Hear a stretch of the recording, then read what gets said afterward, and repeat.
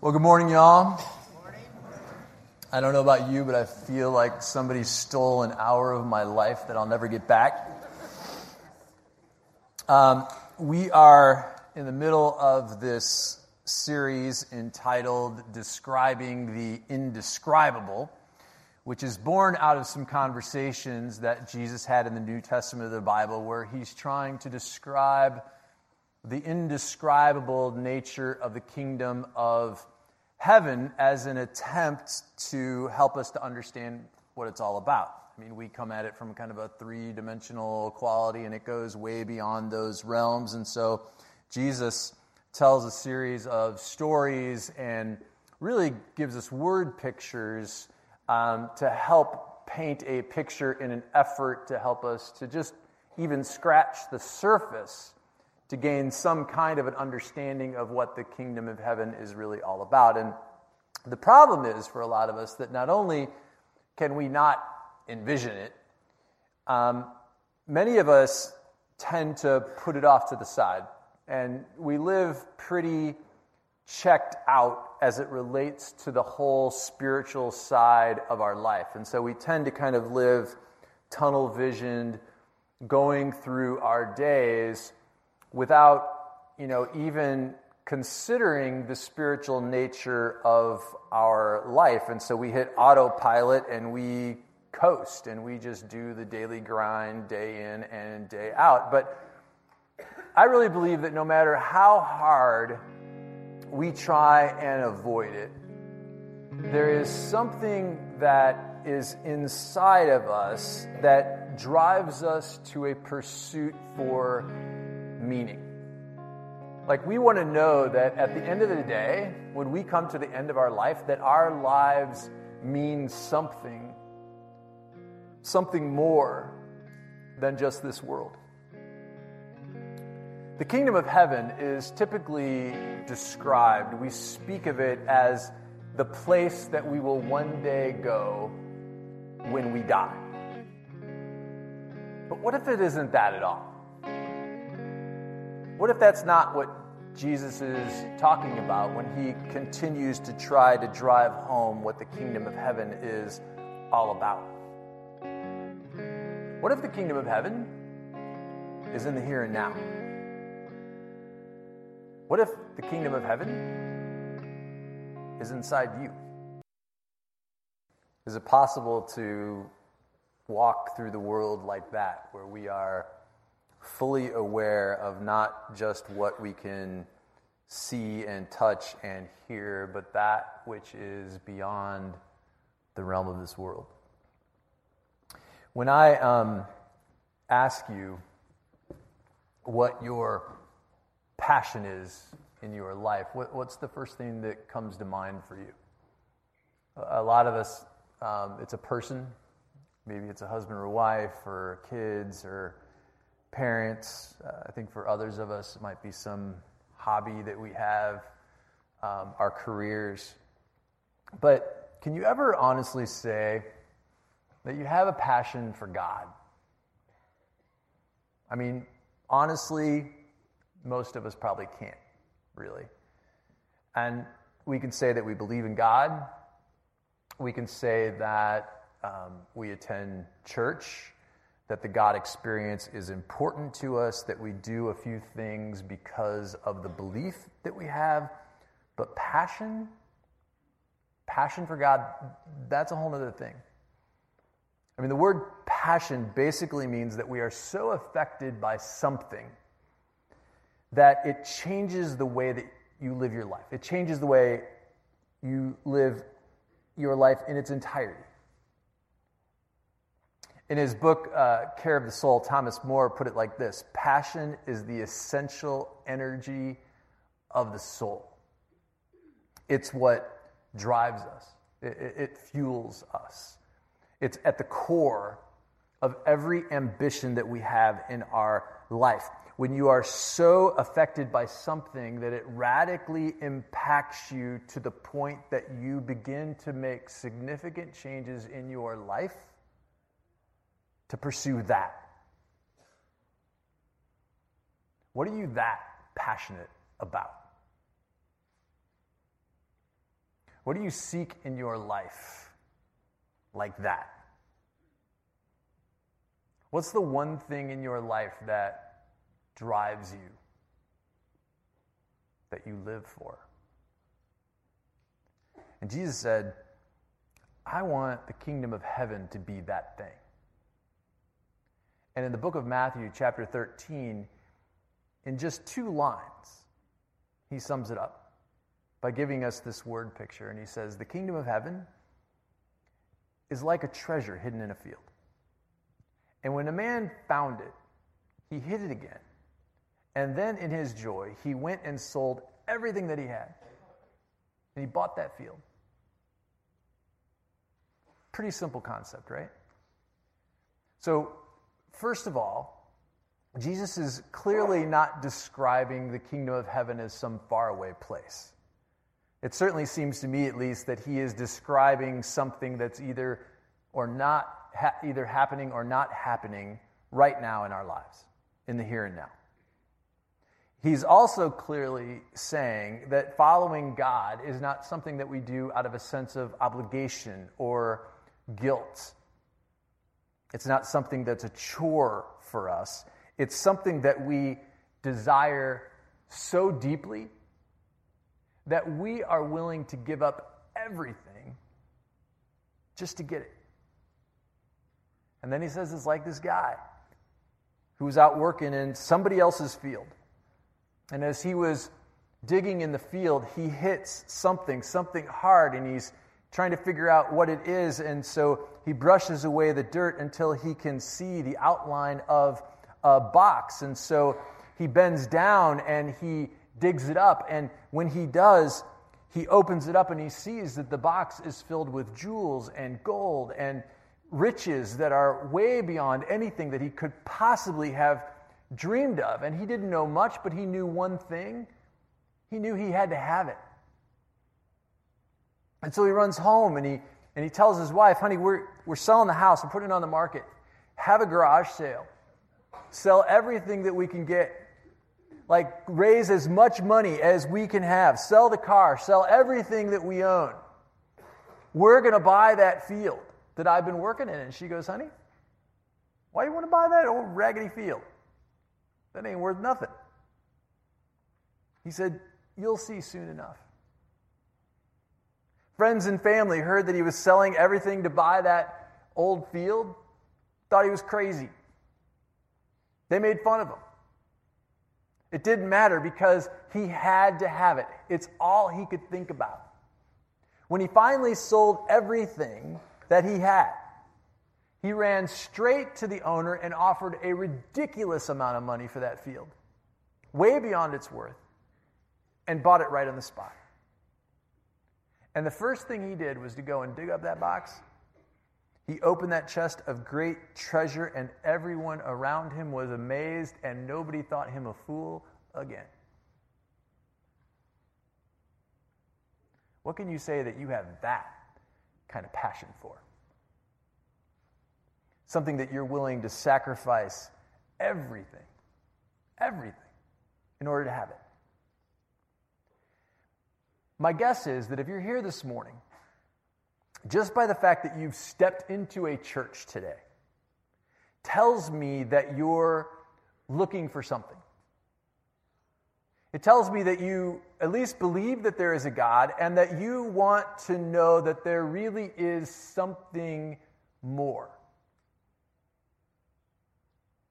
But honestly, are we just kind of doing the bare bones to keep our faith afloat? Like, do we just keep dancing around this issue of really going all the way, doing a deep dive in our faith? What will it take for us to move past the concept that our faith is just limited to being a nice idea that we kick around on a Sunday, but then go back to our real life on Monday morning? How do we create a faith that is really me, where it permeates every aspect of our life? I'd really like to challenge us this morning to take a good, hard look at our faith. And I like to do this from time to time because I think that sometimes we lose perspective and we get a little desensitized in terms of where we're at in our faith. And so I want to look at our faith and do a little faith analysis by looking at it from an admittedly oversimplified description of the steps of faith. But what I'd like us to do is just take an honest assessment of where we're at on this continuum, where we really want to be, and what will it take for us to get there. All right, so I'm going to put it in our Westridge context because I think it's the simplest, because Westridge, in our vision statement, it's based on bringing people through a continuum of building a stronger faith and growing deeper in our relationship with God. And so we break it down into 3 movements. We call it the 3 E's. And we believe strongly that Westridge exists to help people encounter, embrace, and embody the radical love of God. And we say it's a continuum because the Bible teaches that we're never done, right? That we never, ever stop growing. And we should always work to grow stronger in our faith all the way until the day that we leave this earth. And so we describe this faith continuum in 3 movements that we have to make in order to grow deeper in our faith in God. And so I'll break it down just real quickly. The first movement is this idea that we encounter the radical love of God. This is where we begin to move towards God for the first time. This is where we say, I believe in Jesus and I'm working on what it means to have a relationship with Him, but I'm just trying to figure it all out. A lot of people at Westridge are in this category because I hope that we've created a safe place here where people can explore their faith at their own pace and not feel pressured and really figure it out and work it out to build a faith with their own 2 hands that becomes their faith, and to give you the space to do that. And so this is the first step towards God when we come to the realization that the radical love of God, that the grace of God is so compelling that we want that in our lives, right? And so we start going to church. We start putting our kids into Westridge Kids, or we start giving or serving in some capacity. However, in Hebrews chapter 11, verse 6, it says, without faith, it is impossible to please God. Anyone who comes to Him must believe that He exists and that He rewards those who earnestly seek Him. Now, I think the key phrase in that verse is that phrase that says, earnestly seek Him. Because that's not passive, is it? It requires some action. It doesn't just happen. Like, we have to be intentional about seeking God. And I think the main obstacle to this movement is just pure apathy.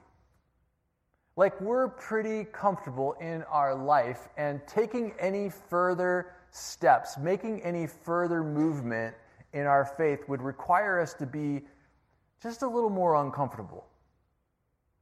We think that just believing in God is just enough, and there is nothing really compelling in the Christian faith that will cause us to change our lives to the point that we become uncomfortable. The problem is that what the Bible discusses as being the kind of faith that is required by God is the kind of faith that goes beyond just an intellectual understanding of God. Jesus says, look, even the demons believe in God, and it scares the hell out of them. Excuse the pun. There's more to it than just that. And it's just taking that next step, that critical step in our relationship with God, which is the second movement, which says that we embrace it. I've accepted or embraced his forgiveness and grace, and I would call myself a follower of Jesus. This is the movement where our relationship with God gets authentic. It gets real. This is where it starts becoming more than just a Sunday morning thing. You understand that there is more to being a follower of Jesus than just simply showing up every Sunday.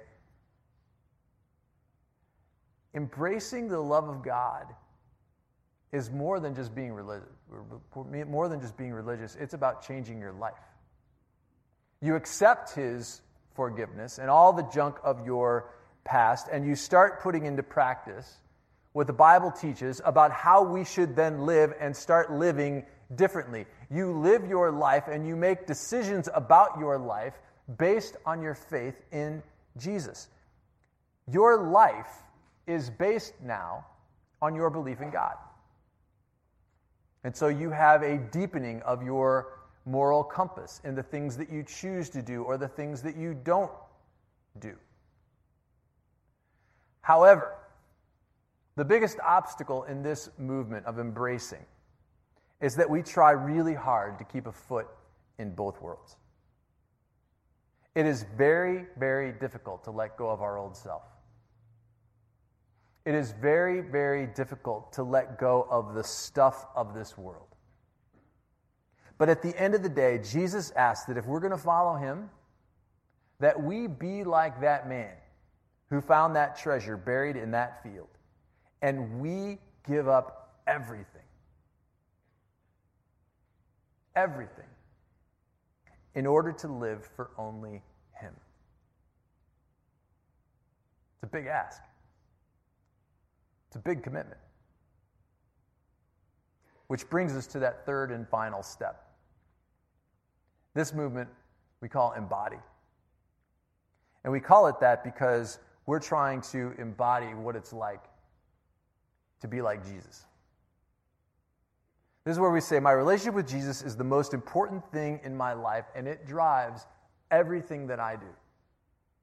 It moves us from just keeping the do's and don'ts of Christianity to understanding that everything we pursue in our lives are now driven by our desire to bring the light of God into a very, very dark world by doing good things. Like everything that we're doing is driven by trying to expand the kingdom of God. Everything that we're doing is trying to be like Jesus, to embody Jesus.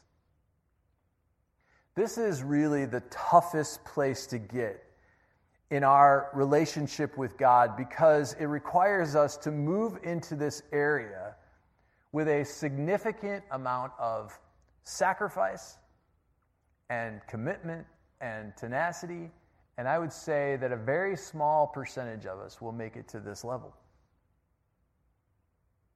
Luke 9:23, Jesus puts it like this: whoever wants to be my disciple must deny themselves. And we could translate to say, to kill off our old self. And take up our cross daily. To make daily sacrifices and commitments as a result of having our relationship with God that is driving us. And follow me. It is pouring your whole being into following Jesus. It's here that we really begin to not just do, but to love like the spiritual disciplines. Things like Bible study and prayer and times of solitude. And we're not doing it because we have to or because we're feeling guilty, but because we're really, really loving the connection with God that we're experiencing, and so it drives us into a deeper presence with God. This is where we begin to give differently. You know, we say this every Sunday morning during the offering time, that we never want anybody to give out of a sense of obligation or guilt. We'd rather you not give, and that's really true. Until you've come into your relationship with God, until you've come into this place where you have a desire to give, where you understand that the way that God designed the whole giving thing is that we are letting go of another little piece of this world every week, and it is a practice that we have to accomplish so that when it comes to the end. We can let it all go one day. But we begin to put everything differently, invert it, because now instead of being a taker and trying to accumulate more, we become givers as we embody Jesus. And then in Matthew 13, I'm not sure why he does this, but Jesus wants to drive this point home so deeply that he gives us another word picture in the next two verses that I think are almost redundant. It's almost identical to the first one, and you can choose for yourself, but then Jesus drives us home and he says, again, the kingdom of heaven is like a merchant looking for fine pearls. When he found one of great value, he went away, sold everything that he had, and he bought it. It's almost the same, isn't it? But it feels like he's really trying to drive this thing home. And I was struck that with this idea on both of these stories, that it's like somebody is doing evaluation of this treasure in the field and this pearl. So you kind of weigh, okay, here's what my house is worth. Here's what my land is worth. Here's what my car and my stuff is worth if I could get it in a garage sale. And here's what this treasure is worth. And this treasure is worth way more than what I own. And so I'm willing to sell everything in order to get that because I'm going to trade up in value. Right? Same thing with the pearl of great price. He puts a value on this pearl and he says, this thing is more valuable than what I have, and so I'm willing to trade up. I'm willing to get rid of everything to trade up in value for this one thing. I think where it gets sticky is, you go, oh, well, that's pretty straightforward. That's a monetary value. You can say this is worth, 10,000, but this treasure in the field is worth 20,000. That's a good trade. All my stuff's worth 100,000, but this pearl is worth 250. That's a good trade. But how do you value giving up everything that you have in your life for something that you can't quantify?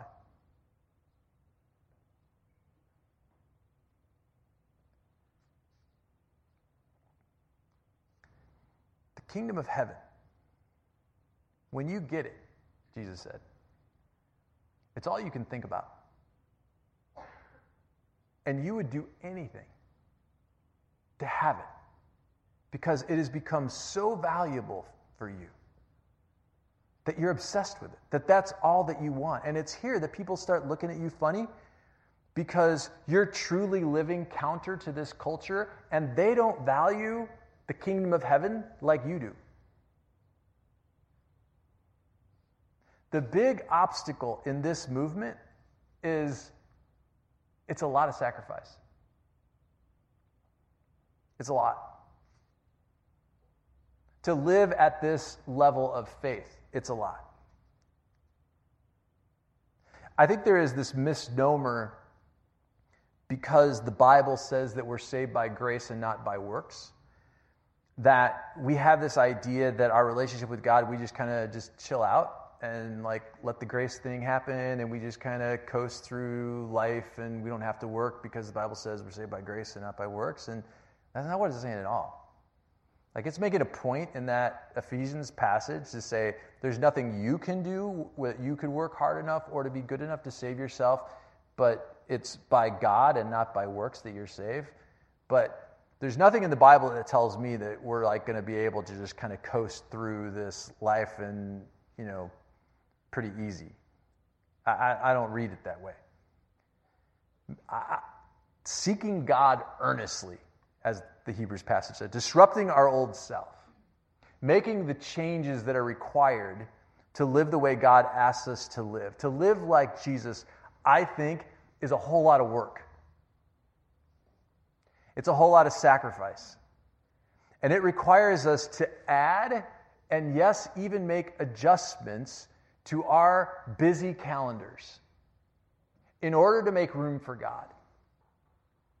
We prioritize things like going to church over being involved in extracurricular activities because we look at life differently. I mean, when you look at your calendar, it's a pretty good snapshot of what the priorities of your life is, isn't it?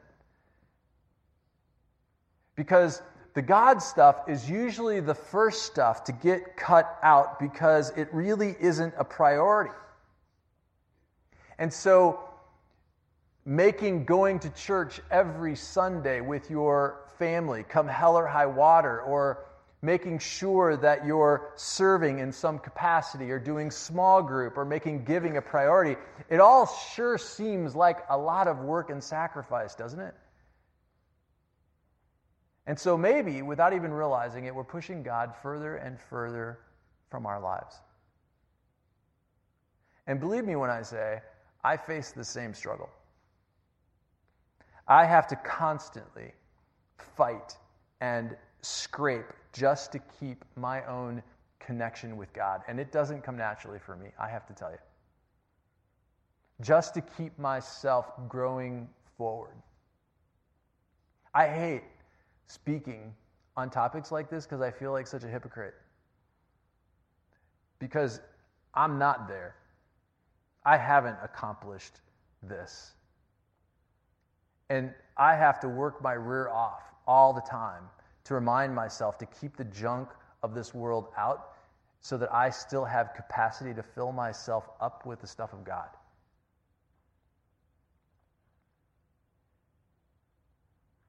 So when you look at this continuum of faith,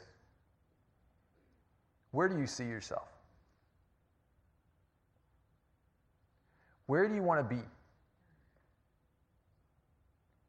And what's it going to take for you to get there? Or maybe I should say, what are you willing to sacrifice in order to have that? Can you even envision giving everything up in order to have the kingdom of heaven inside of you?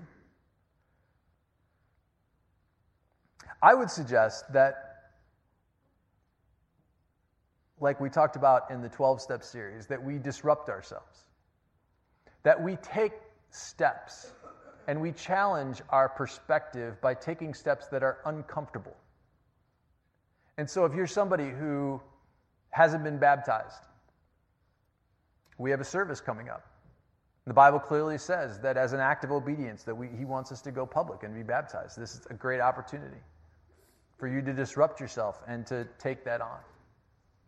Or if you need another connection throughout the week in small groups is something that you can take on. Or giving sacrificially, to step up the giving, to challenge your faith, to practice more of the letting go. Or serving, where you're putting more into your calendar of the God stuff.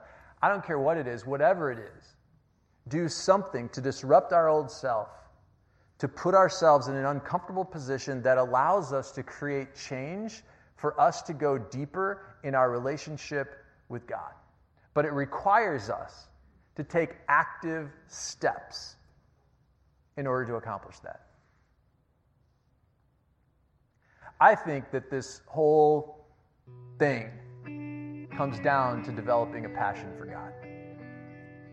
And again, I don't think that comes naturally. I think that there are forces in this world, that there are 100 things in this world that are trying to keep us away from that.